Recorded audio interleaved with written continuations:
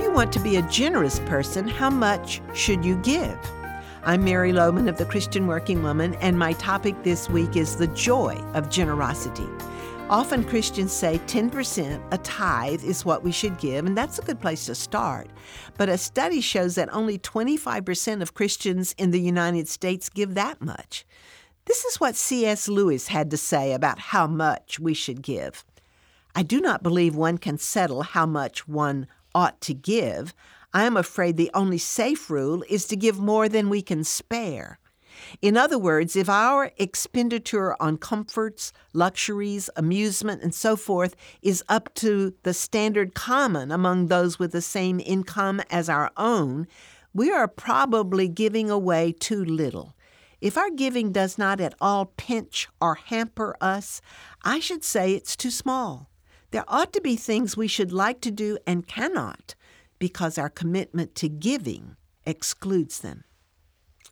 Well, I don't know about you, but that convicts me. How often have I denied myself something in order to give to others? Probably not very often, but I think we should give this careful thought and prayer.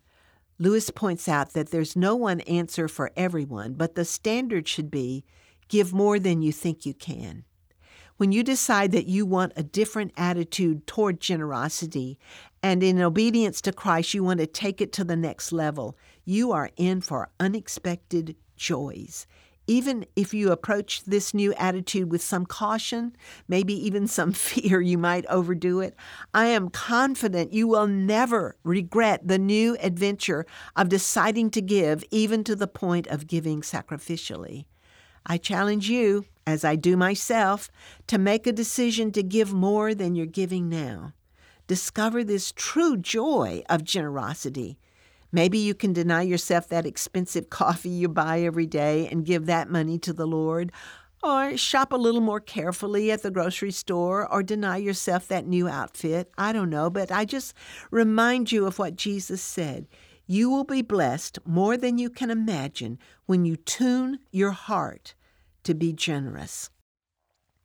Did you know that you can receive a copy of this Monday to Friday devotional in your email? All you have to do is sign up on our website, and you can sign up there to be a part of our Tuesday night Bible study on Zoom.